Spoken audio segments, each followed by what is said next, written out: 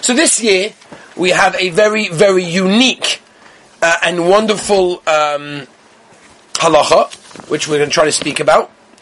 We had this opportunity also a little bit before Pesach, but now we can speak about it because it's actually negay around the world, and we mentioned this yesterday. Just one last plug for those guys that haven't yet sent in a question for our question and answer session, which will be taking place Be'ezus Hashem next week after Yom Tov. Please send in any questions. No question is out of bounds. Every question is in, whatever nature it is. Don't be embarrassed. Names will not be mentioned. Be'ezus Hashem. And send me an email, aw@etrog.net.il. So please, the reason why I want it in an email is this way I can print it out, put it in front of me, so we can read it out. Again, without your name, don't be embarrassed, don't worry. There'll be no names mentioned unless you specifically ask, please mention my name. There will be no names, so don't worry. Don't have to be embarrassed. You don't have to, nothing's out of bounds. Here's your opportunity. Guys are listening, guys are interested. I'm sure it'll be an interesting share, that one. 1, 2, depending on how many emails we get. Okay, so, Be'ezus Hashem, we are talking about Erev Tavshinin, and before we get to the introduction, we'll do an introduction to the introduction, and that will be, you know those guys that get up to speak, they give like a 40-minute drasha. So that was the introduction. Now we start this, like, are you serious? Unbelievable. Anyway, so, that's the famous story of the guy that gets up to speak by the chasana. He gets up to speak by the chasana. He goes on for, you Israelis don't really know what I'm talking about. Even the Americans, not so much. An English thing to get up by a wedding and start giving a speech. As if it's like a, Yarchei Kala. Maybe it's, I don't know, whatever. So a guy gets up, gives 35-minute drasha, and everyone's like, oh my gosh, this is 35 minutes of precious time. You can imagine the Kala's father's been saving up for this chasana and will be paying for this chasana for many years to come. And you got up and spoiled 35 minutes of that dancing time. Could you imagine? Anyway, a guy goes up to him and says, that was a great schmooze. I really liked it. Oh, thank you so much. That's so nice. Thank you for telling me. I have a radio, he says. I would love for you to come and be, a guest on my radio show. So the guy says, oh, that's wonderful. Thank you very much. But he says, the only problem is it's radio, right? So we pay for every second. I only have a 3.5-minute slot. Could you do that speech in 3.5 minutes? He thinks so minutes. He says, I think I can actually. So why on earth did you not do that now at the wedding? But anyway, that's how it is. People like to talk. Al kol ponim, when it comes to the akdama to the hakdama, right? The introduction to the introduction, the halacha that we're dealing with is a halacha that's negay to every single one of us this Yom Tov. And that is because of our unique placement of the calendar this year. We've got Shabbos, which is after Yom Tov, or in the middle of Yom Tov, depending on where you are. But we have a Thursday night, which is a Friday Yom Tov, followed by a Shabbos. Whether if you're in Chutz La'aretz, that Shabbos is also Yom Tov. If you're in Eretz Yisrael, it's only Shabbos. It doesn't really make a difference for these halachas, because there is an Issa to do hachona, to prepare from one day to another day. So even if there wasn't a Shabbos, even if there were just 2 days of Yom Tov, a Tuesday and a Wednesday, this shaila, not that we're dealing with today, but the shaila preparation still applies, which means you are never allowed to prepare from one day of Yom Tov to the next. You can't, for example, set the table on Yom Tov afternoon in preparation for that night's meal, because you're preparing for the next day Yom Tov. You can't, start heating up the soup, which is why we know that on the second night Yom Tov, sometimes the food takes a long time to get heated up and the meal gets delayed for that reason. For the reason being that you cannot prepare. So the only time I can heat up a soup is on Yom Tov Sheni itself, not on the first night. So, that's on a regular Yom Tov. You're not allowed to do hachana from Yom Tov to Yom Tov. And of course, this year, you cannot do hachana mi Yom Tov l'Shabbos. You just can't do that. So obviously we're going to start with the question of how are we going to heat up our food. So, if it's a Yom Tov to Yom Tov, so what's the big deal? You'll wait till Nacht, whatever time that is. Once it's Nacht, you'll then put the soup on the gas, you'll then put the food on the oven, you'll delay the meal a little bit, sing, schmooze, whatever it is, a few more divrei Torah to chop in there, and then you'll eat, and it'll be okay, you'll manage, you'll be okay.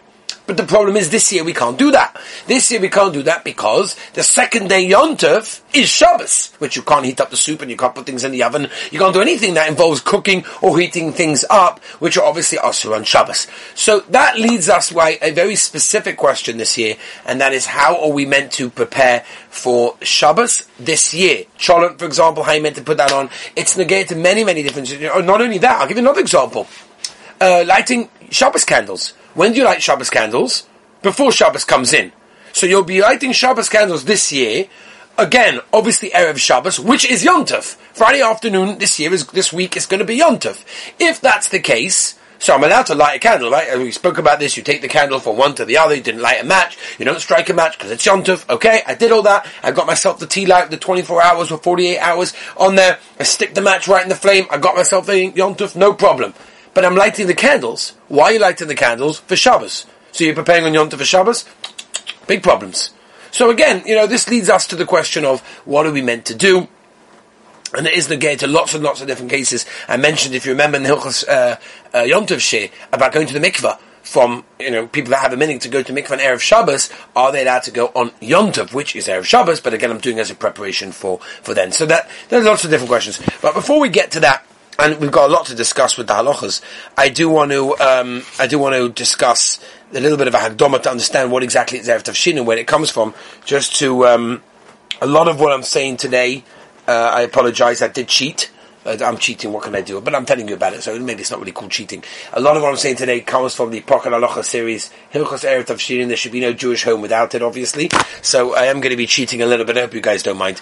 But I want to give you a little bit of a introduction into what exactly is Erev Tavshilin. It's very, very interesting. Now, obviously, Erev Tavshilin is something that permits us to prepare from Yom Tov to Shabbos, which is going to allow us to put drinks in the fridge. You want to make sure that for the Friday night meal, you've got some cold drinks. When are you putting in them? You're putting in there when Shabbos comes in? That's no problem. You're putting in there on Yom Tov afternoon, on Friday afternoon, which is Erev Shabbos, but is Yom Tov, you are preparing from Yom Tov to Shabbos.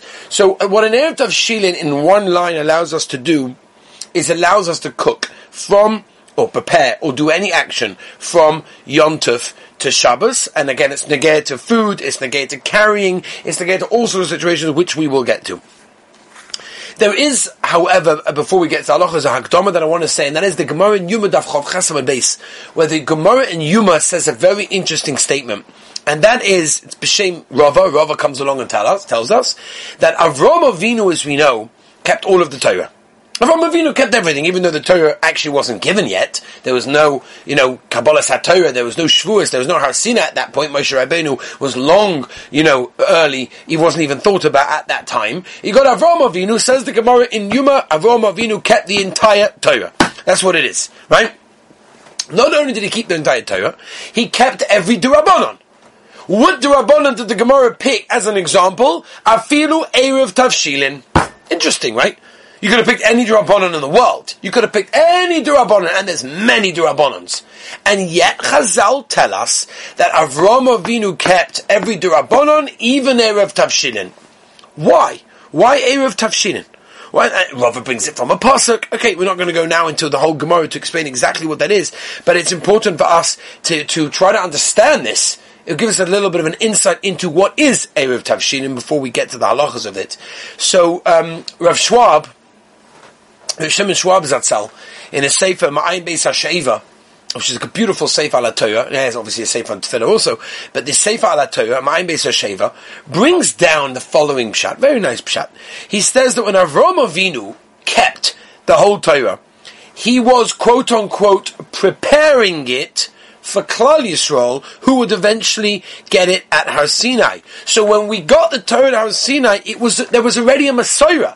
There was already a tradition because Avraham Avinu had already kept it. Says Rav Schwab, a beautiful idea. That's the pshat in Erev Tavshilin. What's Erev Tavshilin? It's a preparation. I do something on Erev Yom Tov to allow me so I can cook on Yom Tov for Shabbos because I already started.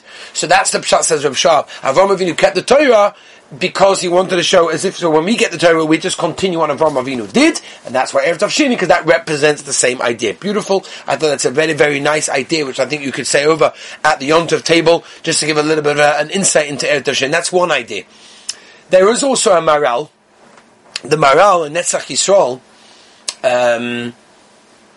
Memvov, brings down as follows. He says, he brings obviously a little bit more of a deeper explanation.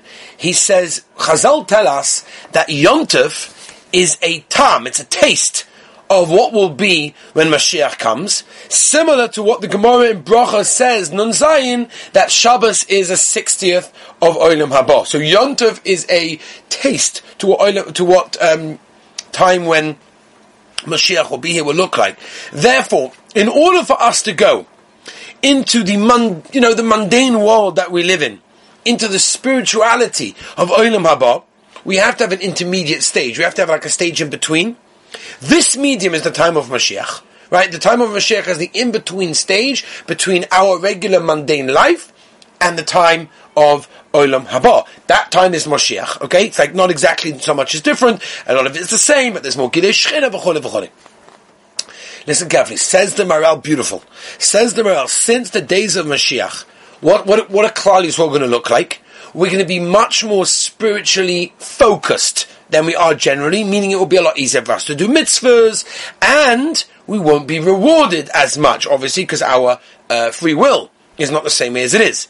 Therefore, this is such a beautiful idea. Therefore, you make an Erev Tavshilin for Olam Haba by doing mitzvahs in this world, so that we can continue doing them at the time of Mashiach and get our reward in Olam Haba. Beautiful idea. Beautiful idea. That's the Maral.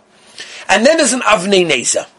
The Avnei Nezer answers the question, and again, it seems that everybody asked the question, why again, for those that just joined us, does the Gemara in Yuma point out that Avraham Avinu kept all of the Torah, even Erev Tavshilin?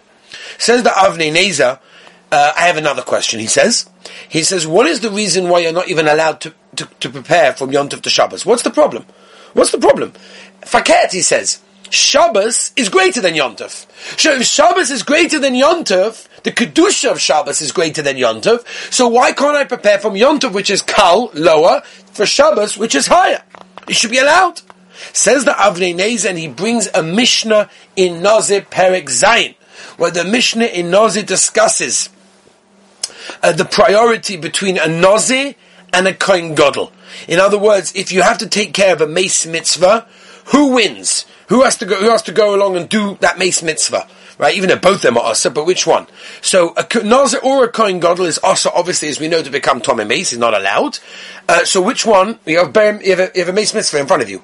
Somebody has to bury the Meis Mitzvah. What are you going to do? Right? What are you going to do? So it's again, Machlokes in the Mishnah in Nazir Perek Zayin, where Rabbi Eliezer paskins that the Kohen Gadol should go and do the Meis Mitzvah, because at the end of the day, his Issa becoming Tomei is not so severe, and Shitas Chachomim is to be Chaylik. And the Chachomim say that no, the Nazir should dafka do the Meis Mitzvah, the Kvura, because he becomes Tomei, because at the end of the day, his Kedusha is not a permanent status. He made himself a Nazir for 30 days, for 2 months, for 3 months, for a year, whatever it is, but eventually it will go away, whereas a Kohen Gadol is Kedusha forever. So there's different ways, Rebbe Eliezer and the Chachomim, of how to look at that. Okay, why am I telling you this?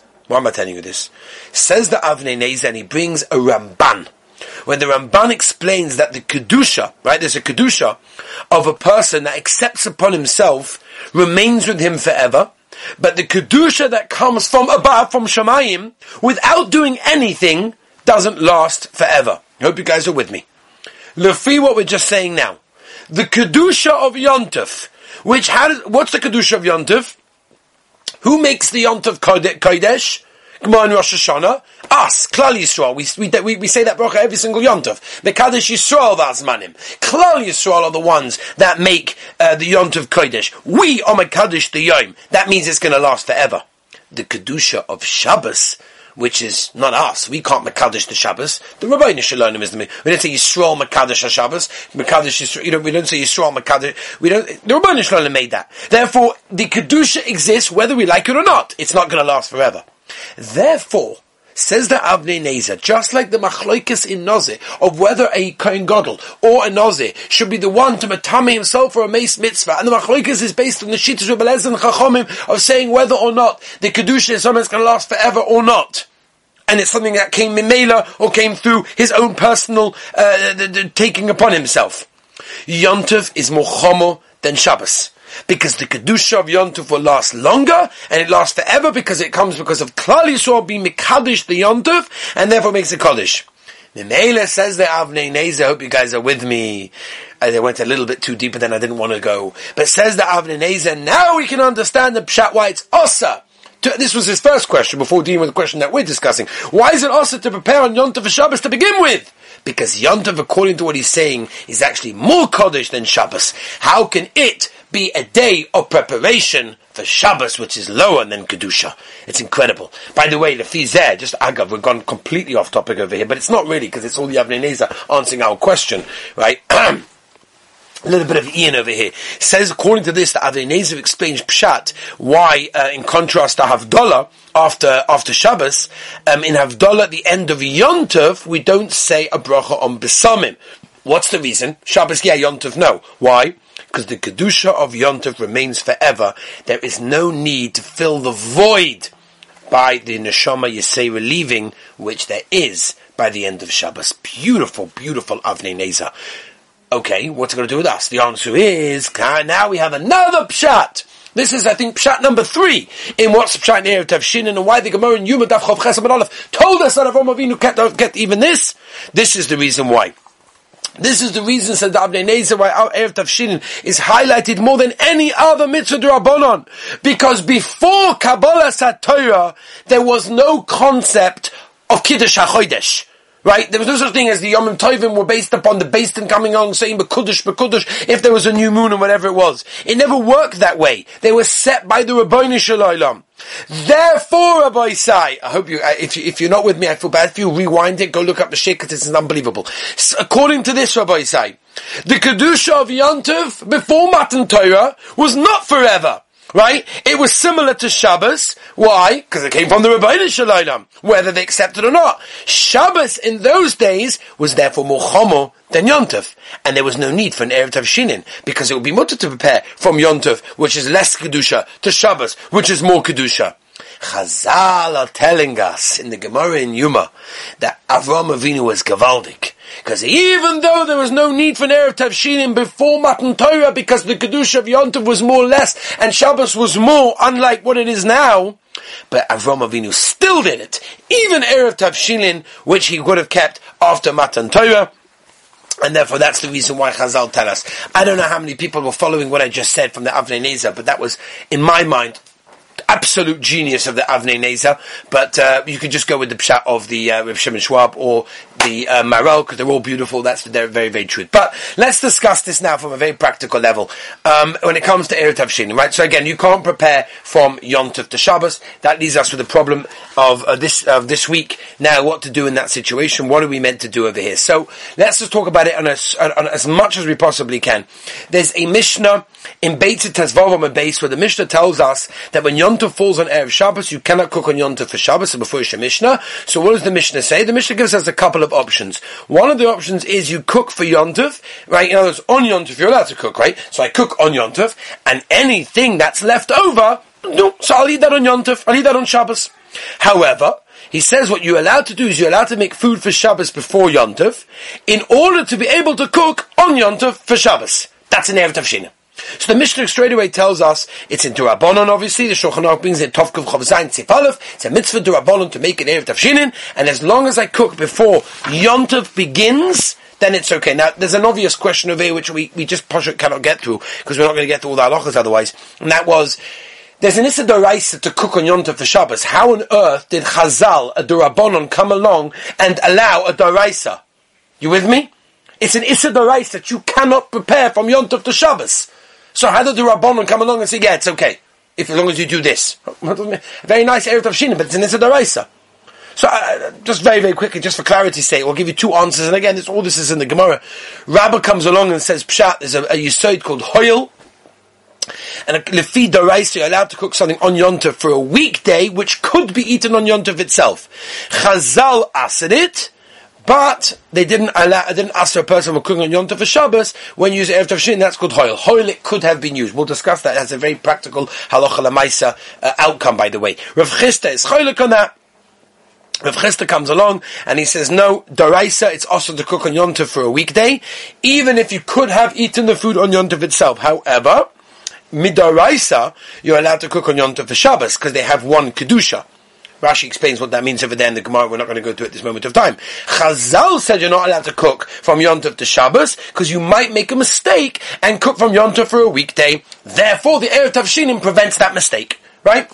Okay, this is called Tzorchei Shabbos Nasim B'Yom Tov. That's the sugya in the Gemara, which at this moment of time we're not going to go to. But basically what it is when I make an Erev Tavshinim, I prepare In other words, I started cooking for Shabbos before Yom Tov.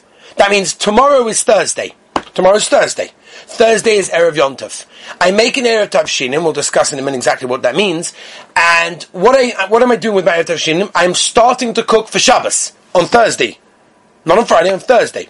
Once I start the process of cooking on Thursday, I'm no longer worried that when I cook on Friday, by putting on the cholent, by heating up the chicken soup, all these sorts of things, I'm not worried that I'm going to think about maybe it's going to I'm going to cook from Yom Tov to Shabbos because I made a heka. I started the process already before Yom Tov and therefore an okay. So, anyone that's planning to do any malacha has to make an Erev Tavshinin, right? And people often make this mistake, and I get a lot of questions about this, I'm not cooking anything.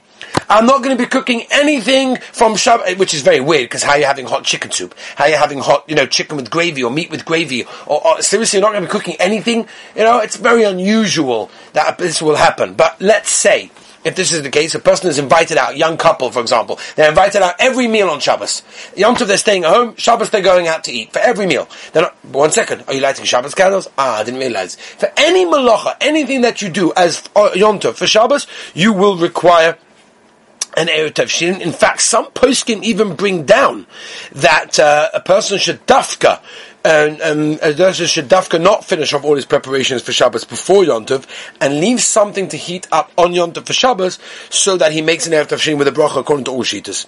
So that's a very important thing. But again, I don't imagine there's anyone here who's not having hot chicken soup on Friday night. And if you are, then I recommend that you look into your yichus to see whether or not where you really come from. Because we all know the Ramah, the end of Simon Rishon and Zayin, that says over there, brings a shitas bala ma'or. And if a person eats cold food on Shabbos, I don't know, maybe we're choshish in apikoyos. Because, how can a person eat cold food on Shabbos, right? It's mamish.